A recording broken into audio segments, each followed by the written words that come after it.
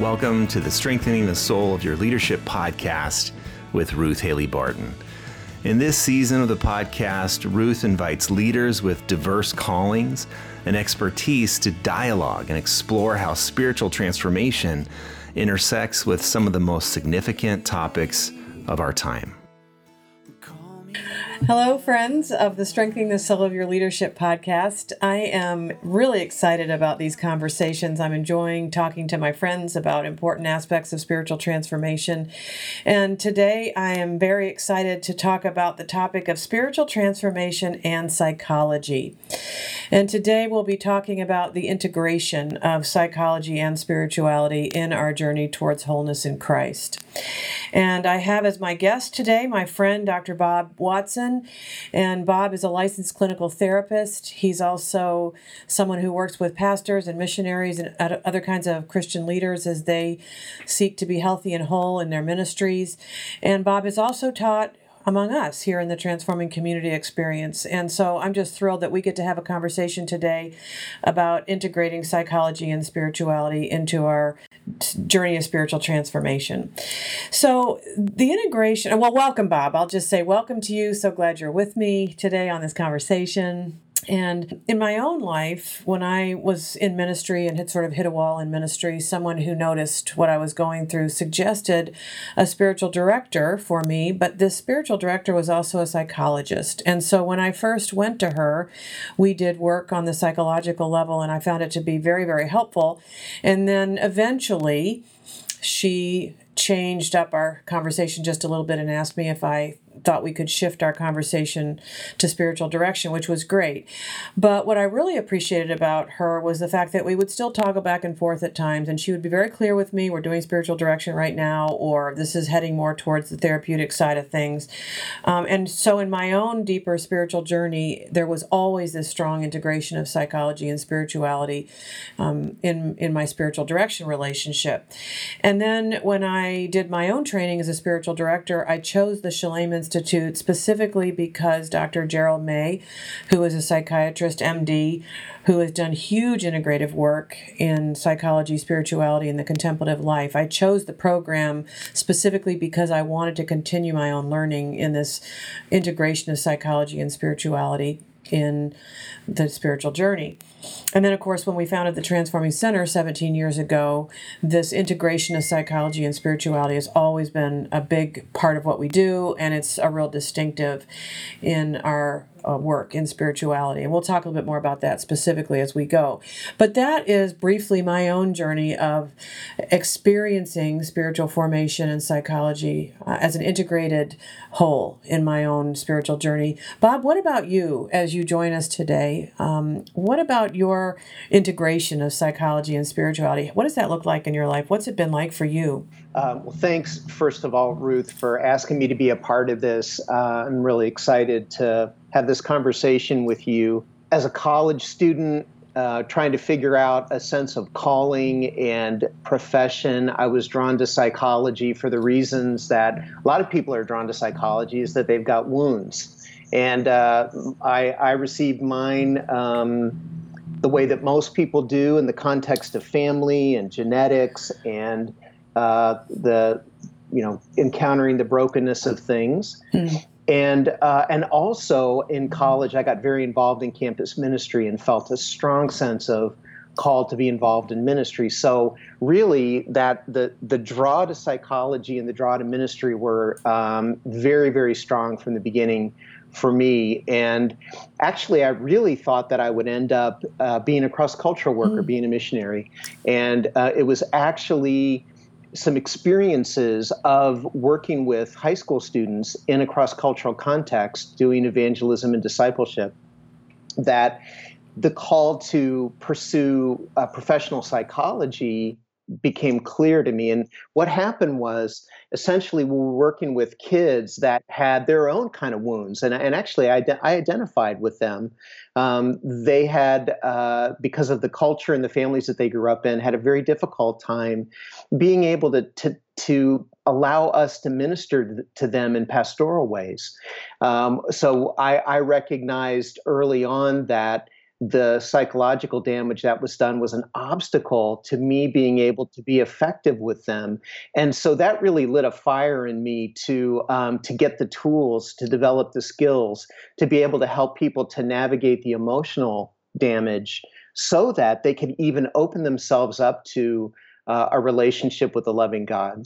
Yet I think that's just fascinating, because what you're saying is that it wouldn't have mattered at all how effective you were as an evangelist or as a minister, that if they had these obstacles in place that were psychological in nature, they couldn't even receive what you were offering. That's exactly right, Ruth. And like you, in terms of your professional training, I was drawn to an integration program, meaning the integration, taking very seriously the integration of Christianity, Christian worldview, theology, and professional psychology, and putting them together at Wheaton College.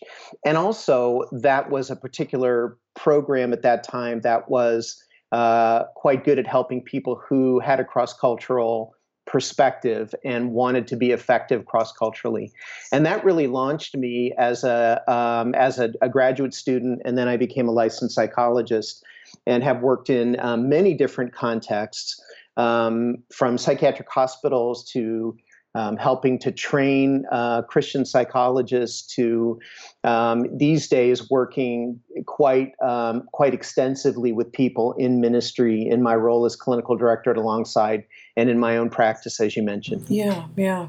Well, the other thing that seems true to me is that a lot of times people who are in Christian ministry, they would rather over spiritualize things and make everything about spirituality, precisely to avoid having to do the psychological work. And that's something I've witnessed as well among leaders, is that they'd like to over spiritualize everything and make it a spiritual issue. If I just had more faith, if I could just be more victorious, if I could just work a little bit harder. And if we can over spiritualize things, then maybe we could avoid the hard psychological work of facing our lives and facing our past and facing real brokenness. And when leaders avoid and refuse to work at the psychological level as well as the spiritual level, my experience is that they can become very dangerous, because they really are out of touch with what's really going on inside and what's really driving their negative behaviors. And so to me, it's a very serious topic that we're talking about here today, that we as Christian leaders, as part of our self-responsibility, as part of our self-leadership, that we are willing to look at not just the spiritual aspects of our lives, like scripture and prayer and solitude and silence and all that, but as part of our spirituality and our journey towards wholeness, we're also willing to work psychologically as well on ourselves. And then, of course, in ministry, we don't take so much on ourselves that we always believe it's about us when someone can't receive what we're giving. Sometimes it's about the brokenness that they've got going on in their own lives, and that's one reason why they can't receive. So there's all sorts of reasons why this is important for people who are in Christian ministry and in Christian leadership. So I so appreciate your work, and I think what's fun about our conversations is that I'm often coming at it from the trained spiritual director point of view, and you're coming at the same conversation from the licensed clinical psychologist point of view, and there's this huge, wonderful, complicated, beautiful place in the middle where we get to have our conversations, and I find it to be extremely energizing. Well, I want to offer up a quote from our teacher, Bob Mulholland, and then let that be a jumping off point for our work in our conversation on integration. In his book, Invitation to a Journey, he talks about the fact that not only is psychology not a substitute for spirituality, but spirituality is not a substitute for psychology. And that psychological brokenness needs treatment in the same way that a broken bone needs to be set and healed.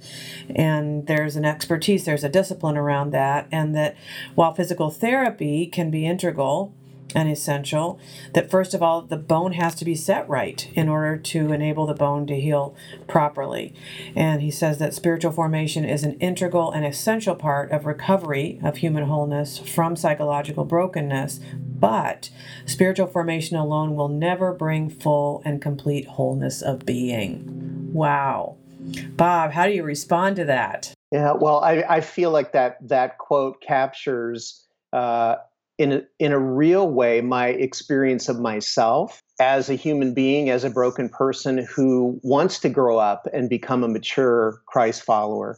But I have seen that what Mulholland is underscoring in the quote that you gave, I've seen that happen over and over and over again with people in ministry, the confusion and the conflation of those two things, when it's actually quite helpful to separate them out and look at them as very much related to each other, but separate domains that require separate levels of expertise. Right.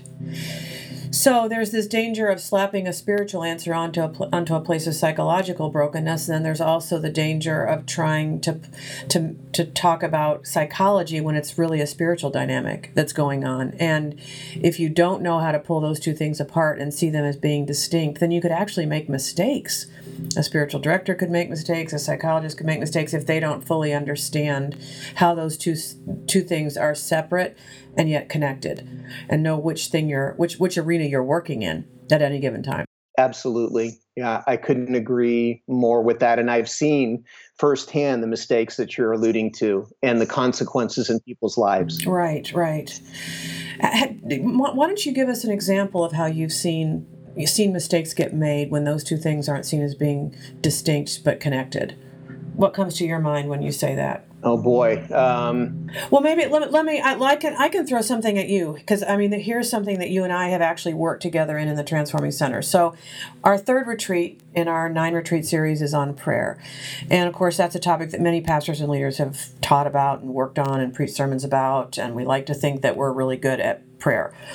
But one of the things that we've noticed as we've taught about prayer among Christian leaders is that there are psychological dynamics at work that can actually prevent the intimacy with God that we seek, and that places of psychological brokenness having to do with family of origin, which as you mentioned, is a place where a lot of our brokenness begins, that especially what we would call attachment theory, the experiences that we've had with attaching or not attaching in our human relationship can actually have a huge impact on our ability to be intimate with God. And so we've actually invited you to come in and teach on attachment theory as it has to do with a life of prayer. So talk to us a little bit about how you experience attachment or non-attachment as being significant as we seek to cultivate a prayer life. Absolutely. And that's been such a joy, Ruth, to be able to interact with people that are part of the Transforming Center and those communities around this really central topic of attachment. So attachment theory, very briefly, if one isn't familiar with it, is one of the most well-researched, probably arguably the most well-researched way of thinking about the psychological development of human beings over the past 50 years.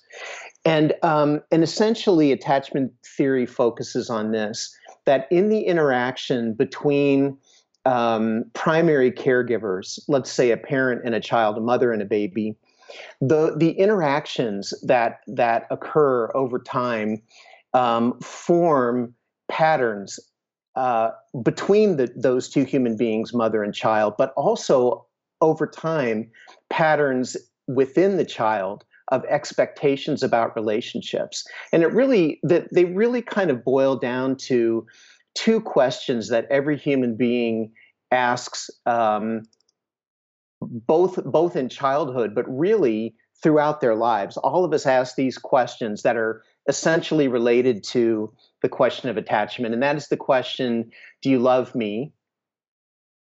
Meaning, or questions related to that. Do you care about me? Am I lovable? Am I good? Do you want to be close to me? All of those kinds of questions that cluster around the main question, do you love me? And then the second question, can I depend on you? Can I trust you? Will you keep your promises? Can I believe you? Are you safe? Are you reliable? And those two questions, without diving deep into attachment theory, those are the questions that human beings are always scanning each other, trying to get an answer to. And if the answer is yes to both of them, then if that's true between you and I, if I feel as though you genuinely care about me and that you're reliable and I can trust you, then a sense of security is going to form between the two of us. I'll be able to depend on you and you'll be able to depend on me and trust forms in that matrix, in that context. What happens, though, if a person can't answer the question, do you love me and can I depend on you, with a yes, with a solid yes? Well, then insecurity creeps in. And if you think about the original relationships of primary caregivers, if the answers are no, either do you love me? No, I don't believe that you do. I've come to believe that you don't, or that I am unlovable in some way, and that perhaps I can't depend on you. If either of those are answered no over time, in the thousands of interactions between little ones and parents as they grow up, then that becomes kind of a template for relationships, and we bring those expectations into our contemporary relationships. We're always asking those questions, and we might have expectations about how they're going to get answered. And the thing that is really useful about this psychological way of thinking about people, and interpersonal way of thinking about it, is that we're also prone to bring this relational template into our relationship with God, and to view God through the lens of our attachment behavior and our attachment expectations. So really, whatever patterns we've developed in our human relationships, starting from very early on, before we're even verbal, before we can even process what's going on with us, that those patterns get formed, and those patterns are what we bring into our relationship with God. So while we might think that it's about technique, that breaking through to intimacy in our relationship with God is about prayer techniques, instead, it really is about whether or not we're willing to look at our human relating patterns and to see how those might be impacting our relationship with God.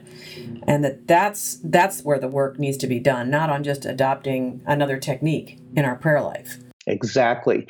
And that actually can become a useful perspective, a useful set of questions for either someone in ministry who's struggling with their prayer life, or perhaps they're ministering to someone else, to help them to think that through. So if you've tried a number of different practices and a person still seems stuck, and you don't get the sense of them moving forward, then that can become one of those times when wondering if there might be something else going on, a little bit under the waterline, a little bit more in the emotional realm, in the horizontal realm, as opposed to just the vertical realm of relatedness. Right. And so what's needed at that point then would be for them to do some psychological work around these early patterns, as opposed to continuing to try to push through with techniques. And that would be self-responsibility at that point too, to say, you know what, I think there's something here in my relating patterns, going back to family of origin even perhaps, that I need to work on before continuing to try new techniques with prayer. And so I could imagine too a pastor or a leader who's trying to teach other people about prayer, and they're going on and on about different techniques, but they're preaching to people who haven't dealt with these psychological obstacles. So there's no way in the world that their teachings about prayer are going to be effective if these deeper psychological issues are not being acknowledged. You know, if some of that work's not being done in and through what's being offered in the church or in the community that they're a part of. You can just sort of see a pastor and his or her people working at cross purposes if the pastor is teaching about techniques, but the people have psychological obstacles in place that prevent it. And I would just want to add as a caveat to what you're saying, Ruth, that the prerequisite for a really vital prayer life is not getting all your psychological stuff dealt with, because that's a lifelong journey, just like being formed into the image and likeness of being formed is like. But I'm in agreement with you that if there is not a level of health and maturity psychologically, practices can land on people in ways that aren't helpful. And it behooves a Christian leader and a person in a ministry role to be quite sensitive to that, and to look for things that parishioners or people that they're ministering to stumble over. Another area that I think is a really interesting place of integration is the whole issue of control, because the spiritual life and spiritual practices in general always have to do with giving up control to God, with surrender, with being able to abandon ourselves to God. And in fact, all the spiritual practices rightly practiced will always bring us up to this issue of control and whether or not we're able and willing to give up control to God. So, and this need to control is a deeply psychological issue in some places in our lives, correct? Absolutely true. And lurking right in close proximity to the need for control is pain. So the reason why people work so hard to control themselves or those around them or their feelings or whatever it is, their memories, whatever it happens to be, is that they're trying to manage pain and perhaps avoid pain. And the reality is that human beings long for real comfort, but oftentimes we settle for relief. And that's a lot of times what's going on around controlling behavior, is that a person is trying to get relief or perhaps avoid even more pain. Yeah, or maintain a fragile sense of peace, which isn't real peace, because you have to keep everything all in control for it, and it's very fragile. Exactly. It's not the deep peace that we would understand as Christians is available to us, but it's a fragile peace that's only accomplished by us being able to maintain external controls. So that's another area where we work with the issue of control a lot in the transforming community experience, but we know that that's got its psychological components. Another thing that I wonder about in terms of integration is this whole experience of drivenness that many pastors and Christian leaders, especially these days, are very, very driven towards success, towards perfection, towards approval, towards maybe even some levels of notoriety. I mean, I think our culture right now is very prone to that, as it has to do with life within the church and what success looks like. But what I've noticed, in myself and others, is that oftentimes a kind of drivenness that can come from early family of origin types of experiences drives us in ministry just like it drives other kinds of successes, but we can spiritualize it. So there's this very thin veneer of spirituality over what is really just a basic kind of drivenness that goes all the way back to family of origin sorts of things. Does that resonate with you as being another area of overlap between our psychology and our spirituality? Yeah, 100%, Ruth. I'll return back to my two attachment questions that I posed a few minutes ago. If a person answers the question, if what life has taught a person is that the answer to the question, do you love me, most of the time is no, that person is going to be anxious about connections with other people all the time. And some people try to control and manage that anxiety by killing themselves, trying to win the love and approval and affection of other people. So that's sometimes what's underneath the drivenness that you're describing. Yes, and there's a void. There's an empty place where the human needs love, needs security, and it wasn't there, and so we're still trying to fill it. Exactly. By the same token, you probably know, and I know, people for whom the question, can I depend on you, the answer that they've learned because of their life experience is that, no, I can't depend on anyone. It's all on me. I've got to do everything. I can't allow myself to lean into other people around me. It's kind of me and God, or maybe it's just me, and they become driven for a different set of reasons, but they're nonetheless very, very driven. Right, and it's psychological in nature. And it has to be addressed or attended to at that level. Another area where we hit up against this integration of psychology and spirituality is where we actually begin the transforming community experience with the whole issue and question of desire.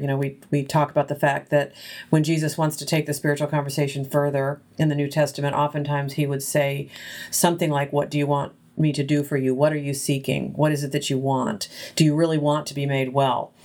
And for many, many people, it is really, really hard to be asked that question. The whole issue of desire is uncomfortable for all sorts of reasons many of which are psychological in nature.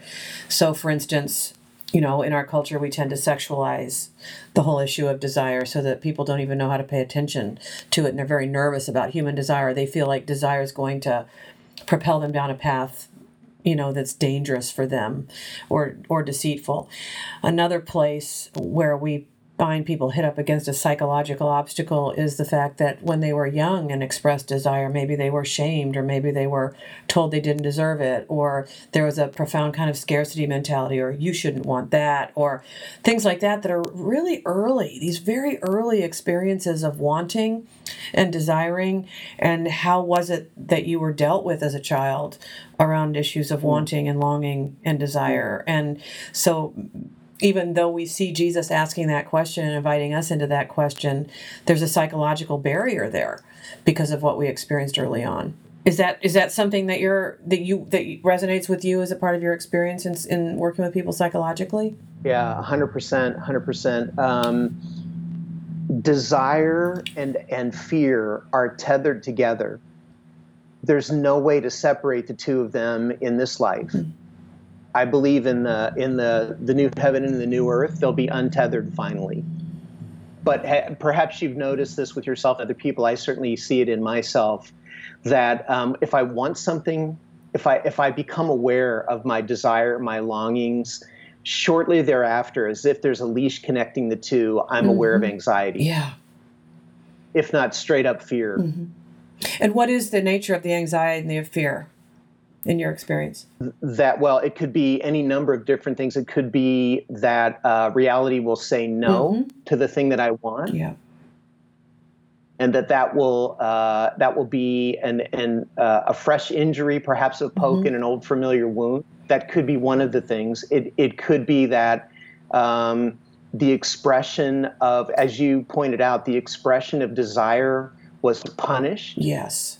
And so there's a fear that lurking close by is someone or something. And sadly, for some people, it might even be who they imagine God to be, just waiting to jump on them with both feet. Right. Or even a feeling of shame about, you're bad 100%. For wanting that. And I think that's one of those primal anxieties that we try to avoid at all costs, is a feeling of shame. Yeah, I couldn't agree more. Shame is one of the most primal, most primitive anxieties, and shame essentially has to do, as I know you know, with the sense that there is something wrong with me. It isn't that I've done something wrong. That's guilt. It's that there's something terribly wrong with me, and we will avoid that in all kinds of ways. Yeah, and so this very simple thing called desire hits us, hits us up against all those very primal feelings, and we're not even aware of it. I thought I so much appreciated in your teaching, Ruth, about prayer, the theology and the psychology of asking in prayer. And what an intimate thing that is. I'd never really thought about it like that before, but boy, that really resonated with me. And I think it's very related to what we're talking about right now. Yes. And so it's all about intimacy, because usually asking takes place within intimate relationships. And so desire also faces us with our intimacy issues. Am I willing to be intimate enough with God or with others to actually ask for something that I want? And yet that's basic. God invites us to ask. But if our early human experiences shamed us or whatever, then that very essential aspect of our life together with God is missing, because we're trying to avoid those primal feelings. Yeah, so, I know we could go on and on and on about all the different ways and places in the journey where psychology and spirituality come together, and that our transformational journey might even bring us up against some sort of an obstacle or a growth edge in our lives that needs to be dealt with psychologically. But I want to, as we close our time together, I want to give us a little bit of time to talk about how do we know. Because Bob Mulholland goes on to say that there may come a point in our spiritual pilgrimage when the Spirit of God awakens us to some area of deep psychological imbalance or brokenness within. And at those points, sound psychological therapy becomes an essential component to our spiritual journey. So, Bob, in your experience as a clinical psychologist, how would you help us as leaders to know when the thing that we're dealing with is something that should be attended to psychologically through therapy? How do we know it's a psychological obstacle to our growth toward wholeness in Christ, and it's something that needs to be dealt with at that level? Can you give us a few handles on how to notice and how to know whether that's what we've hit up against? I would begin with this. that people who are serious Christ followers probably are going to lean into their spiritual practices for relief when they're experiencing pain or when they're suffering. So, and oftentimes, as you well know, Ruth, because you're a midwife of people's souls as a director, it is enough to lean into the spiritual practices that Christians have been, doing for centuries. But when spiritual practices don't bring relief, and a person has tried them or tried a number of different things, that's an indicator. Mm-hmm. That's something to look at. When I mentioned this a couple of minutes ago, when we're suffering, when we're in pain, and we find ourselves, rather than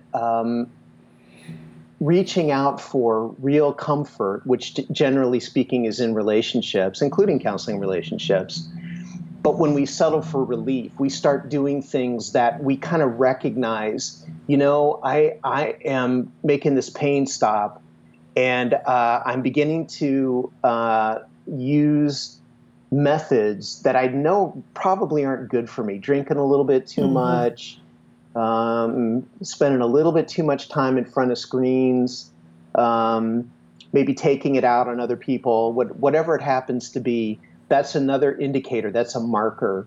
And then as the pain becomes more severe, a person will begin to note that the wheels really begin to start falling off of their life. Mm-hmm. They begin to feel overwhelmed with painful, if I could use a clinical word, painful symptoms that actually disrupt their functioning. And when I say disrupt their functioning, what I mean is they begin to feel overwhelmed in ways that get in the way of the three main aspects of life: love, work, and play. Mm-hmm. So if a person is that their pain leads them to do things, they notice behavior that is getting in the way of being able to do their job. So give us an example of that.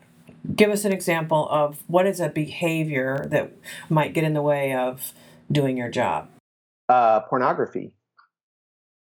And I mean in an addictive use of it, when it's consuming so much time, or any kind of addictive behavior that's taking so much time that a person isn't doing their job well.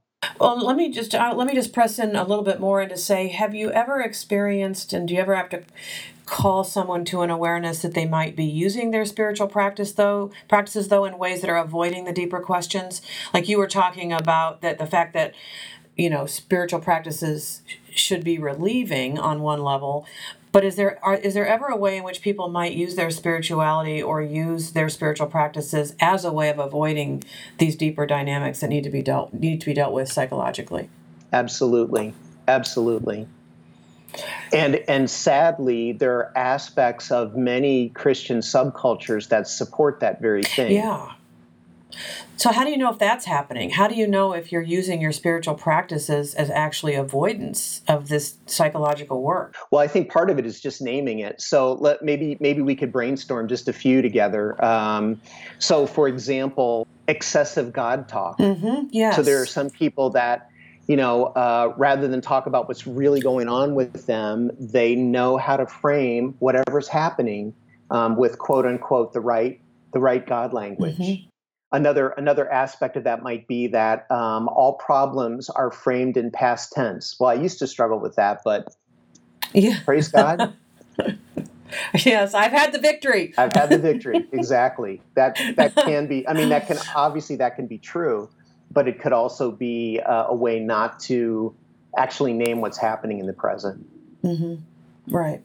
Or another aspect that I've seen is people that might. They want to be a loving person, and so any kind of truth-telling or any kind of acknowledgments of harder realities are just something they can't do because they're over-spiritualizing our call to love, yes, which keeps them from actually talking about the hard things, which means relationships can't move forward. Mm-hmm. So that would be, in a situation like that, I might challenge someone to say, well, what about the role of truth in our lives of love with other people? Where would that take us as well? So I think that there's a fine line to find here in these things, and that I would imagine that part of your job, even as a therapist, would be at times to call that out and to say to someone, hey, I think there's a deeper work that needs to be done here that's not going to be accomplished by just gritting your teeth and praying harder and things like that. So I didn't know how that looked in your own practice. Yeah, absolutely. And it's a delicate conversation to have. Because some people aren't aware that they are using spiritual language, or maybe even that they're spiritualizing the problems that they're having. So it takes a kind of special care to navigate through and around that. Yeah. I was thinking years ago, Dallas Willard wrote this magnificent chapter in which he named what we're talking about, one aspect of what we're talking about, the Gospels of Sin Management. Oh, yes. I'm so glad you're mentioning that. And the essence of that, from what I remember, what I took away from it is that he very perceptively sniffed out in some Christian subcultures, I think he was mostly focused on North American Christian subcultures, this practice of equating spiritual maturity with how well you hide your sin. Which, as it was really stunning to read that. I think it's like 20 years ago that he wrote the book or something like that. It was really stunning to read that. But the more I reflected on it, the more I think that that's an accurate assessment for some. That in some way we're rewarded for how well we hide our sin, and not just our sinful behavior, but all aspects of it, our brokenness, that which is just not right on the inside. Right. And, it goes without saying, but let's say it, that sin management is not the same thing as spiritual transformation. Amen? Amen. And so perhaps even in your work as a psychologist, there would be a sort of unveiling of that, yes. An unveiling of the dynamic of managing sin rather than actually experiencing spiritual transformation. Yes. I would think that would be a part of the gift that you bring in your work, is that you're helping people to get down under that for the very purpose of getting on a truer journey of spiritual transformation. Well, before we close, and of course we could go on, but I want to ask you, Bob, how might you recommend that someone who is engaged in a deeply spiritual practice and process of self-examination actually incorporate a little bit of this integration into their own spiritual lives, and as they pay attention, what helps us to notice what might be a place of psychological brokenness so that we don't fall into this pattern of just glossing over it and over spiritualizing it? What can we add to our spiritual practice that would help us to be in touch with these psychological dynamics? Do you have any ideas on that? I'm not sure why blind spots form in this area, but I am calling myself out as much as I am anyone else on this. It's as if it's very hard for us to see these things by ourselves. And so one thing that a person might do is, if they're ready, to sincerely ask God the Holy Spirit to reveal to them what they need to know about themselves that may need healing. And so a psalm like Psalm 139, in which the psalmist is asking the Lord to search them at depth, and then to reveal, see if there's anything in me that is hurtful and destructive. That would be one thing.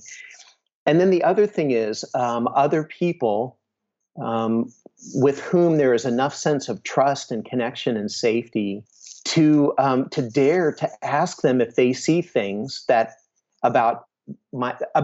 you see things, Ruth, about me that I might not be able to see about myself. Because you might, if we're good friends, you might have experienced the sharp edges of my brokenness, or perhaps you can see me imploding on myself, becoming more depressed, or whatever it is. And so you might at some point hold a mirror up to me in a loving way and say, boy, I've noticed this about you. Are you okay? What's going on? Well, I really like the fact that you're taking it towards community, that there are some things we can't know completely without inviting others into the process. So maybe that'll be our next conversation, Bob. I'll ask you the question and you'll ask me the question, and we'll see where it takes us, right? If we're courageous, if we're brave, that might be our next spiritual conversation. We'll I'm ready. See. Let's go. Oh my goodness. Yes, I'm ready too, actually. So, and our relationship is safe enough to do that in, which is part of the point, isn't it? You have to be in safe relationships and community to actually be able to allow each other to hold the mirror up like that. Back to your point about these early patterns, is that we have to have some relationships that feel safe enough for us to actually allow this kind of mirroring, if you will. Well, I am really grateful for our conversation today. It's just been very enriching, and it inspires me to want to continue to deepen my own journey around these things and to let God and others, my friends, point out those kinds of places as they see them in my own life. Do you have a last word for us, Bob, before we close off? Just heartfelt gratitude for the work that you're doing, Ruth. I have been the beneficiary of it, and I am an eyewitness of the impact of what you're doing in people's lives. And I'm grateful that we have formed a kind of complementary way of caring for people who are in ministry, because they are the ones that I'm always drawn to. And my heart goes out to them, breaks for them, and cares for them. So I'm grateful for what you're doing. Well, that certainly goes both ways. And you can find out more about Bob's ministry on our show notes, his ministry with Alongside Ministry. It's a wonderful model that they have there for helping people who have been on the field, active in ministry, heal some of these aspects of life that need to be healed. And so go to the show notes, learn more about Bob's ministry. And I want to close with just a word, one last sentence from Bob Mulholland. We'll just we'll stop where we started, and he actually closes his chapter where he talks about these things by saying that neither spiritual transformation nor psychological therapy are a substitute for the other, but they work together as a means of grace through which God conforms us to the image of Christ for the sake of others. And I love that phrase, that psychology and spirituality work together as a means of grace through which God can conform us to the image of Christ. What a wonderful invitation and call today. Thanks, Bob. Amen. Thank you. On behalf of Ruth and the entire Transforming Center staff, thank you so much for listening. We're currently accepting applications for our next Transforming Community Spiritual Formation Experience for Christian leaders. You can learn more by visiting transformingcenter.org/TC. This podcast is a ministry of the Transforming Center and is made possible by the generous support of listeners like you. If you've enjoyed Strengthening the Soul of Your Leadership podcast, please leave us a review and rate us on iTunes or wherever you listen. You can also become a partner of the podcast and get exclusive benefits by visiting transformingcenter.org/patron. Thanks so much for your support and for listening to Strengthening the Soul of Your Leadership.